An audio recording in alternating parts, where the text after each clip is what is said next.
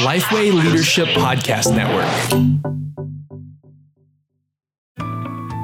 You're listening to the 5 Leadership Questions podcast. My name is Daniel Lim, and I'm here with Todd Adkins. Well, as you likely noticed at the top of this episode, some new music. A little bit of a radio tuning kind of thing, and that basically announces the fact that we have launched the Lifeway Leadership Podcast Network. Yes. So this has been something that's been coming for a long time. Yeah, we've been excited about it. I mean, it makes sense that we would really pull together. I mean, we are content producers, but we also like to coordinate content and like to curate content, the best leadership content that we can find. Mm-hmm. And so we came alongside a couple other podcasts that we know and love, and one brand new one that's just launching, which is JD Greer's podcast, Ask Me Anything. Definitely encourage you to check that one out, but also just some things that you might not come across. So we've pulled those together. There's several. Do you want me to talk about those? Yeah, let's do it. All right. Those podcasts is called The One Thing. Now, it's an Aussie podcast and is very focused on Australia and churches in Australia. And it is one of my favorite podcasts, not just because they have great accents, but because it's super practical and they're talking about some of the things that we would find very meaningful, as well as just getting a unique perspective on those things. And it will challenge you to think in a different way. And they just do one thing per episode and go into it pretty deep.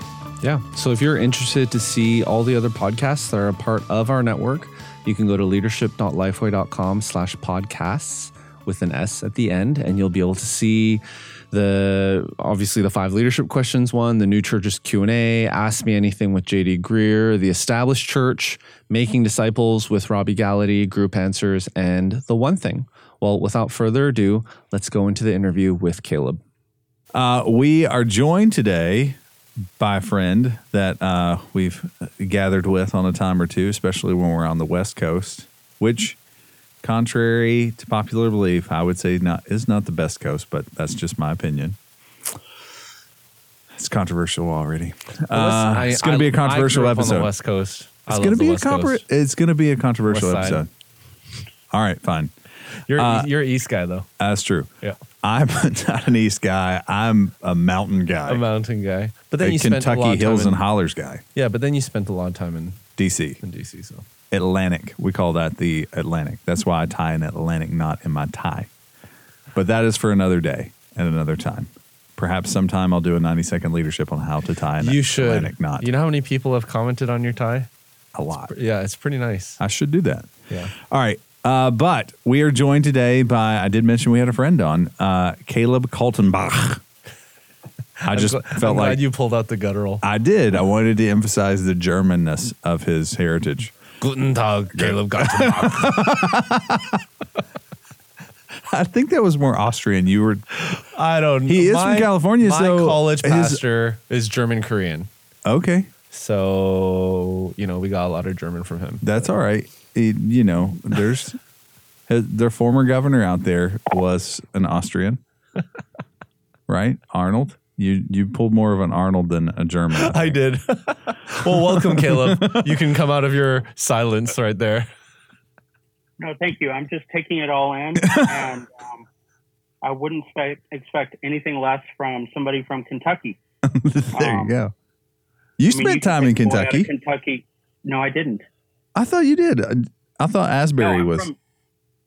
No, I didn't go to Asbury. I went to Talbot School of Theology and got my doctorate at Dallas Theological. But I think I was from Missouri. Not much better than Kentucky, but it's definitely a step up. It's fine. I think you probably just offended a lot of people there, but that's okay. That's Missouri. Okay, so do you know, Caleb, why they say Missouri? I think because they're wrong. There you go.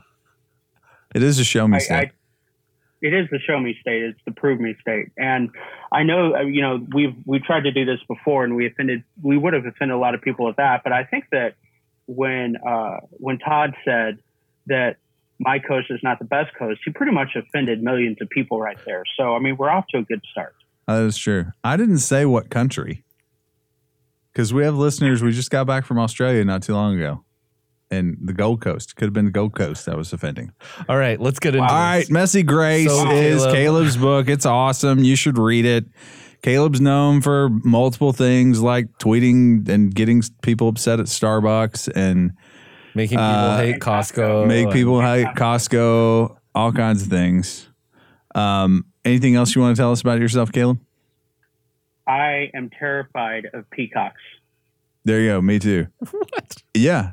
What did a peacock ever do to you? They will chase you, bro. It did. They're evil. They're demons. When I was a little kid, my babysitter's next door neighbor had a peacock farm, and they used to chase us around the backyard when we'd play. And ever since then, I have a phobia of peacocks. And their call is ominous, especially if you don't know where they are and it's dark. No, it's you might as well, just end everything there, because you're not getting out alive at nighttime with a peacock. No, I still carry a knife everywhere I go to this day just because of that. Okay, so Messy Grace. I'm trying to rein us in. God of Tomorrow.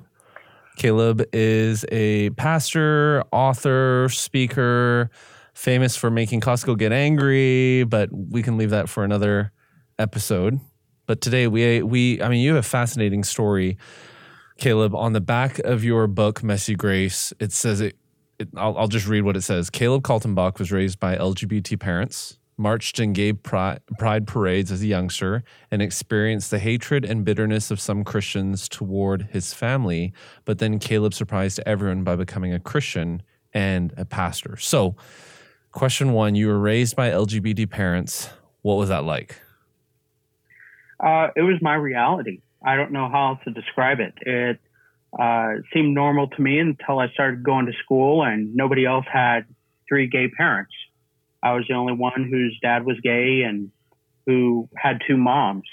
And so it was fine on the one hand, but it was definitely different. I could tell it was different. I didn't tell anybody that I really went to school with until I got to high school. But my mom and Vera raised me, taking me with them when I was young to gay bars and parties and campouts and pride parades. And so that was just the environment that I was raised in. So how did that, as you grew up, that obviously was your reality, but when did it kind of hit you that the majority of your friends, or maybe it wasn't, but a lot of other people, that wasn't their reality? Like, when did that kind of sink in for you? Probably when I was in the 2nd grade and started going to a lot of birthday parties at my friends' houses, and none of them had gay parents. And I just thought to myself, wow, I'm different. And I started hearing jokes that people would make, even in elementary school, about people who identified as LGBTQ, who were gay or lesbian. And I just thought, I'm going to fly underneath the radar with this, because I do not want to be the catalyst for a bunch of jokes in my school. So, probably about the 2nd grade, I realized that things were different. Yeah. So then how did that, how long, do you just not tell that to anyone? Like, how did that affect your identity forming years, as you, teenage years, any teenagers, it's difficult to be a teenager in and of itself, but how did that kind of affect the way that you communicated about yourself, how you related with others and everything? Well, I didn't invite anybody over to my house or anything like that. That was never something that I did. And when I was in upper elementary school, maybe 5th, 6th grade, I remember my parents had me march in this gay pride parade, Mom and Vera. And at the end of this parade, there were all these Christians holding up signs saying, "God hates you, turn or burn." And when people from the parade would go try to speak with these Christians, they would get sprayed with water and urine. I looked at my mom and I said, "Why are they acting like that?" And she said, "Caleb, they're Christians. Christians hate gay people. If you're not like them, they will not like you." And that just kind of started a chain reaction. Whereas by the time I was in high school, before I was a Christian, when I was a sophomore in high school, I just told people my parents were gay, and I didn't even care because there was such a sense of injustice inside of me for how they were treated by other people, especially by Christians, in my mind. So what was that like then when you did commit your life to Christ? Maybe share a bit of your story. Yeah, so I got invited to go to this high school Bible study led by a high schooler, and I thought this is going to be perfect. I'm going to go and be a pretend Christian and learn about the Bible and then dismantle it. And I remember at the age of 16, I had never stepped foot in a Christian or household before. And I walked in, and God bless these people. They were awesome, but it looked like they had raided a Bible bookstore and just picked it up and dropped it. They had the potpourri smell, and they had the nasty testaments, which tastes like a cross between peppermint and cyanide. And they had all the Christian decor on the wall. And I just leaned to my friend. I'm like, why do these people have framed pictures of sheep and lions that they don't own? I went downstairs. We started studying the Bible. Everybody's reading out of 1 Corinthians. And I got lost. So I read a verse about somebody getting impaled from 1 Chronicles. And they ended up saying, well, Caleb, you're in the Old Testament. And I'm like, so there's a new one. There's updated 2.0. I had no clue. And I guess the more that I learned, the more that I studied, the more that I saw that Jesus was different. And I came to the point where I was like, Christians are a little weird. And I still think that, but I can say that today because I is one. But at the same time, man, I just can't explain it. I just thought, man, Jesus, he's different. Well, I wanted to ask you a couple other questions. So how does this affect your marriage and parenting today? I mean, a lot of us, when we we'll catch ourselves saying the same stuff our parents did that drove us nuts. I have a running dialogue of things I say and do that I thought I would never do. But how does this? I mean, how did this affect your marriage and parenting today? Well, my wife is Latina, and she is a Mexican, but comes more from Spaniard background.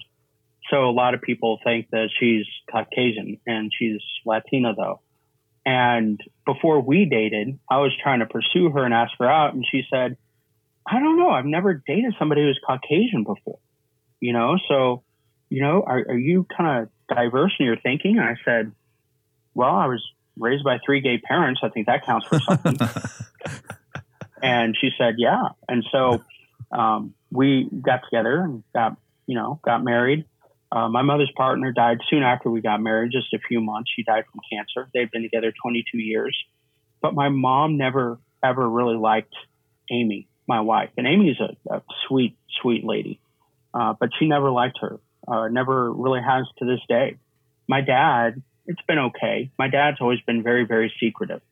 But having to explain at a young age to my kids about grandma and grandpa, I've had to have that conversation more than once.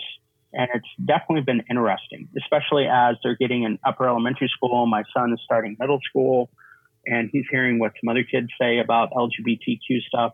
And so I've found myself having to be really, really intentional about what I say, how I tell them to love people, but at the same time hold firmly to their biblical convictions. So in your leadership then, talk to us about the church that you pastor, the way that you lead. I mean, how does your personal story and the way that you grew up affect your everyday leadership and the lens in which you view leadership? I think that's a great question. When I wrote Messy Grace, I wanted it to not only be a memoir or even a book about, for lack of a better phrase, homosexuality. I wanted it to be a book about how to empathetically love people without sacrificing your theological convictions. Because I personally believe that our theology should drive us to dialogue with people, and that a theological conviction is never a catalyst to devalue another human being. And do you think that's because early on there were Christians weren't wanting to dialogue with your parents and the LGBTQ plus community? I never had a Christian. I never met a Christian or heard my parents talk about a Christian that wanted to dialogue with my parents. And again, this was back in the 80s. And I'm not saying that they didn't exist. I think that, empathetic people with strong biblical and moral convictions have always been around. There's always been like this remnant. I think we have more now than we have in a while, but back in the 80s, I don't remember my parents ever hearing of any. I don't remember any of that. And really, when I went to this Bible study, Daniel, that is what did it for me. It's not only Jesus was different, but here are these Christians, and they're not like the people on the street corners. They're not like the parents that are ignoring their sons who are dying from AIDS. Or maybe today we'd say they're not like the cray-cray on social media, right? They are different. And it's not only Jesus, but it's the example of these people that really drew me in. I think we really underestimate how much other people base their view of God off of how we treat them and what our personal character is. That's good. What other ways have you found that it's affected your leadership? Because I see that connection there, in your desire to dialogue, the absence of it when you interacted with other Christians. But where else do you see it coming out in your leadership? So I stepped away from my church last August 2017. And since then, I have been working with organizations and schools, colleges and seminaries, but especially churches.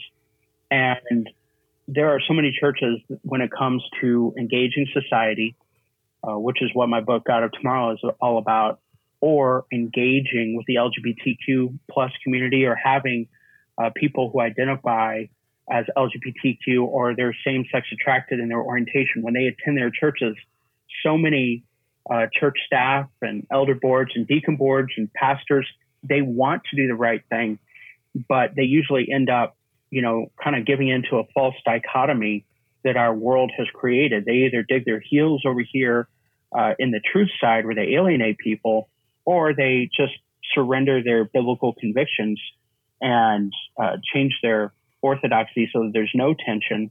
But then they end up not having the impact that they would have if they would have just stayed in that tension. So what I do right now is I travel around and I help churches and organizations build policies that created a safe place, a dialogue place where people can belong before they believe, where they can engage the church or the organization while that church or organization also holds firmly to its biblical beliefs. And so I do that kind of at every age level, governance and staff level. So why do you think churches are so reluctant to engage the LGBTQ plus community? Because they don't want to get clobbered. Because you can get clobbered by two sides, right? You can get clobbered by society for saying that you are you're uncaring, you're unloving, you don't care about people, you're an old, fundamentalist or whatever, and you just get pummeled on depending on, what happens. But then on the other side, some of the times, and I'm sure both of you have experienced this, if you appear that you're so loving, even though you're holding on to your convictions, the more loving that you appear, you can also run the risk of getting clobbered by the Christian community. And so I think there's a reluctance, and some of the Christian community, but I think there's a reluctancy to engage and really think through this and live within that tension, because when you're a bridge, between, two communities, and when you choose to be that bridge, you're going to be walked over by both sides. You're going to take arrows from both sides. And I just think there are a lot of people who are a little gun shy, and they don't want to be seen as affirming, but they also don't want to get pummeled on by society. And so I think that a lot of people give into this fear of a false dichotomy. As you address churches, as you help them in this ministry, what are some things that you typically teach churches to be able to navigate through, potentially being clobbered by both sides, by addressing this fear of engagement or fear of stepping out? What are some of the things that you teach churches? Well, I start with asking a lot of questions, because I think the best thing that you can do when you're in a new context is to ask questions. And especially from an outsider, the questions help people, as you guys well know, process things and think through things in a new way.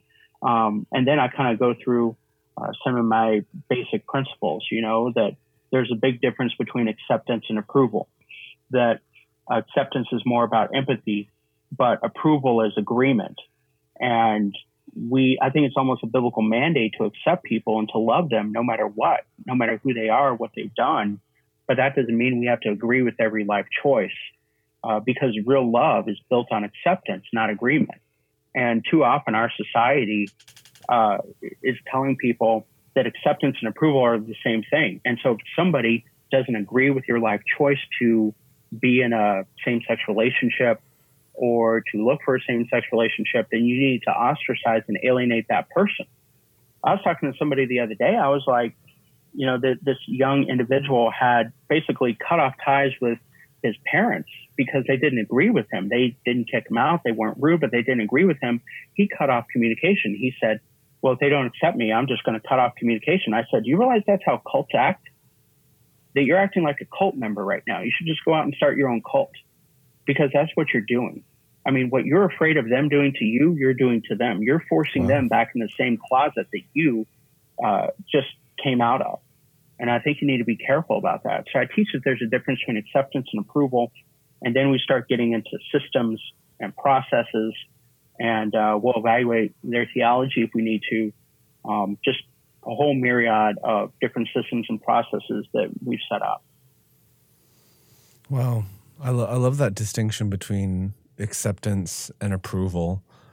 Do you have any other, help me more because, that was gold right there. What are some other things that you teach when you connect I would with churches? say that when somebody tells you that they are LGBTQ plus, that you've got to understand that the main component of them telling you that is that it's an identity issue more than it is a sexual sin issue. Now, is there sexual sin involved? Absolutely there is.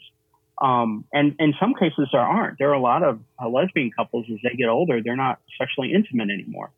But there's probably still issues of codependency. And this is primarily an identity issue. And when we treat an identity issue primarily as a sexual sin issue, then we eventually end up shaming the person, and we push them to the side, and we put them in the penalty box. And sometimes we don't even realize it. Now, I'm not saying that we shouldn't have conversations on holy living. Absolutely, we should. But we've got to understand that it's an identity issue. We've got to help them identify with Christ first and foremost. And then as they do that, we have the credibility as we invest in them and the influence to be able to speak about holy living. I also teach things like value God's words over society's latest trends. When they come to me, and especially parents within the church I'm working with, or staff members who have children who are going to be married to somebody of the same gender, they say, should I attend this wedding? Should I not? And, I know pastors that all three of us would know, and everybody else is listening, that have been and attended same-sex weddings and have not. And those who have attended would never perform one. I never would, because it's outside of my theology. But they still went. And so my question to them is, how far are you willing to go to keep and build influence with your child? What would you be willing to do to keep and build influence with your child? What would you be willing to do to continue to be that person, or to earn the right to be the phone call that they make, or the text message they send when life comes crashing down around them? I try to help people evaluate the kind of influence they want. And I don't know if there's necessarily a right or wrong answer with that, but those are some other examples that I do. Yeah.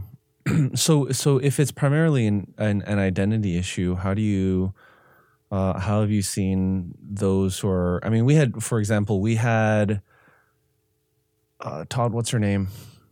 Jackie Hill Perry. Yeah, Jackie Hill Perry. Gay Girl, Good God. Yeah, great book. Amazing book. And it was fascinating to see her perspective as a, she was a lesbian and now she was married with children, married a guy with children. And it was fascinating how she journeyed through that and how she worked through the identity issues that she did. But as you are working with churches, I mean, how should people approach their friends to begin having a conversation and begin helping their LGBTQ plus friends understand that it is an identity issue? The first thing I would do is, I know this sounds counter, intuitive and what somebody shouldn't do, but the first thing that I would do is I would forget the whole LGBTQ stuff. Okay. And I would just get to know them as a person. Mm-hmm. And I would build a relationship. And I would do everything I could to invest in that relationship. And I would do everything I could to listen for signs of when they're starting to trust a little bit more, when they want to talk about things. Like, for instance, if they say things like, life isn't going well right now. I don't know what to do. I'm not sure what's next. I didn't expect this to happen. I didn't know that I would lose my family member here. I just lost my job. All these different things put people, I think, in an emotional frame of mind where they come to us and we're able to listen and we're able to empathize and we're able to eventually tell them about Jesus. I mean, I think that's the first, couple steps.